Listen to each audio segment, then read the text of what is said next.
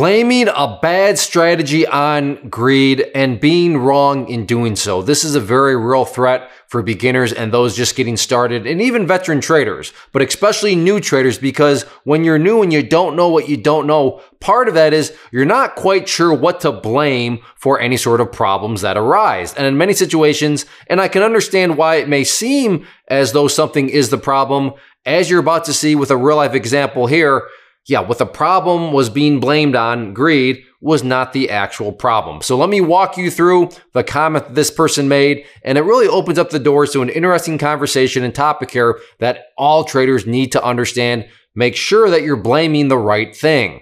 So this person says, Winston, we'll call him, the trapdoor of greed for me is holding onto a good big winner. So to set the context, Winston has, in his words, a good big winner, and he holds on to it.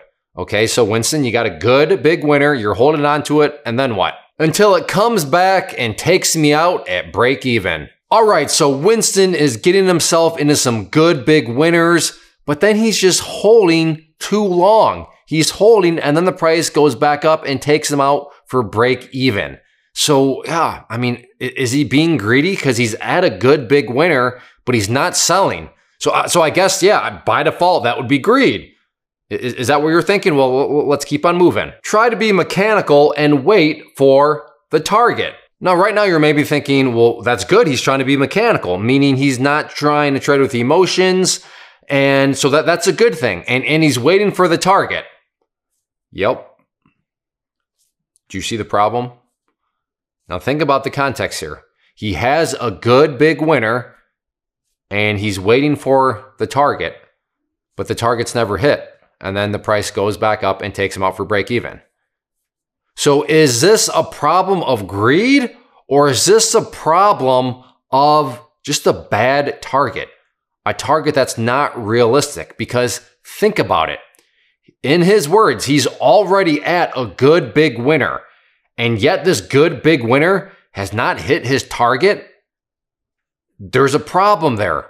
There is a massive problem though there with his target, meaning his target is way, way unrealistic.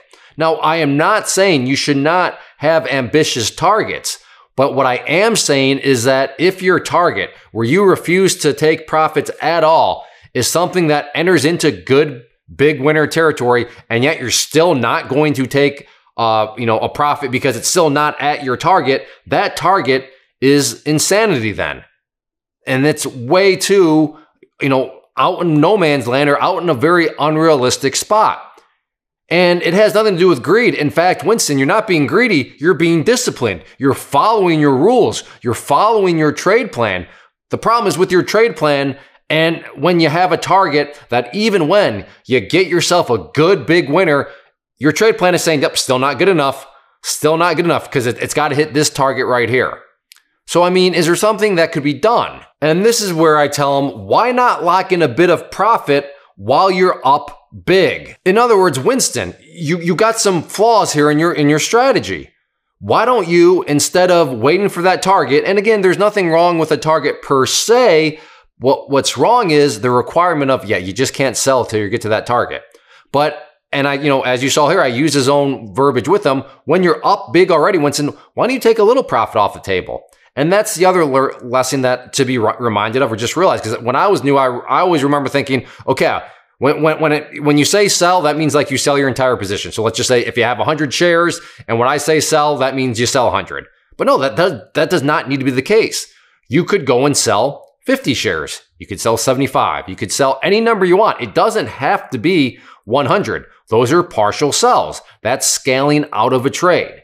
And that's what was getting Winston, was his target being too far off, along with maybe just not realizing the idea that sell does not automatically mean sell everything.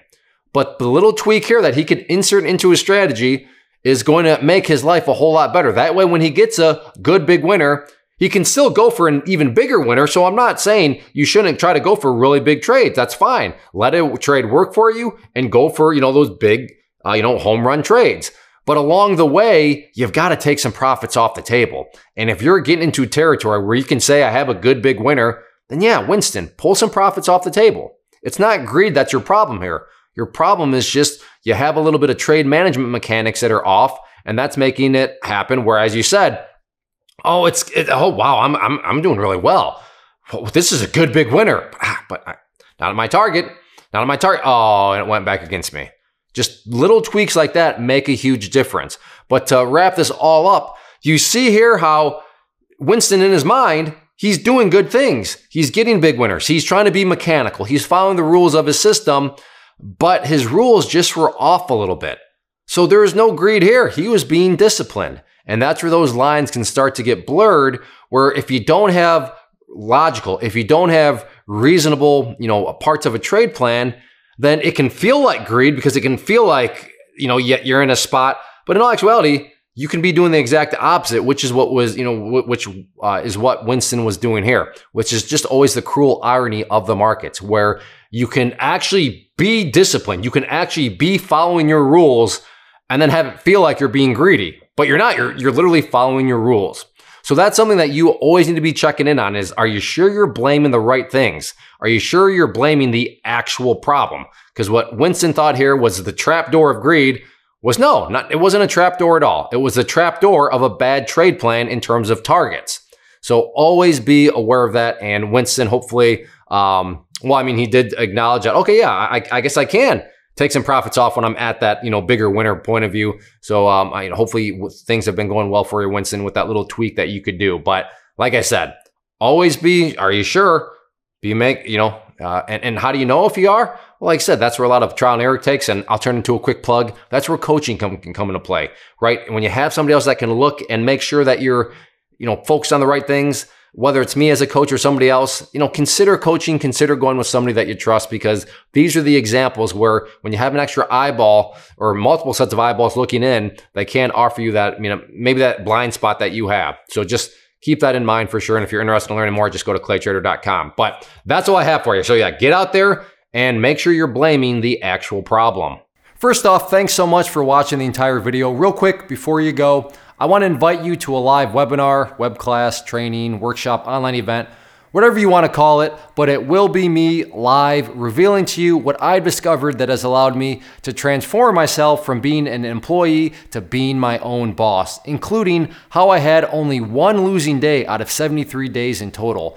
I'm going to cover 3 keys that have helped me unlock profitable consistency within the markets. The first key is super weird, but in a productive type of way. The second key is super awesome because it quite literally is wired into our DNA as humans, making it very easy to use. But in a cruel way, this becomes a pitfall for many traders. I'll explain it all though, including how to avoid the pitfall that it creates for some. And yeah, the third key, when you hear it, sounds way too good to be true, but it's not, and I'll show you how it all works. Then at the end, I open it up for a question and answer session that is, again, totally live. Even if you can't make the live session, please still sign up as it will be recorded, and you can go back and watch the replay that I will send you. Click the image on the screen or click the link down in the description box so you can get the date and time and claim your spot, which I should note is limited due to the fact that this truly is a live event.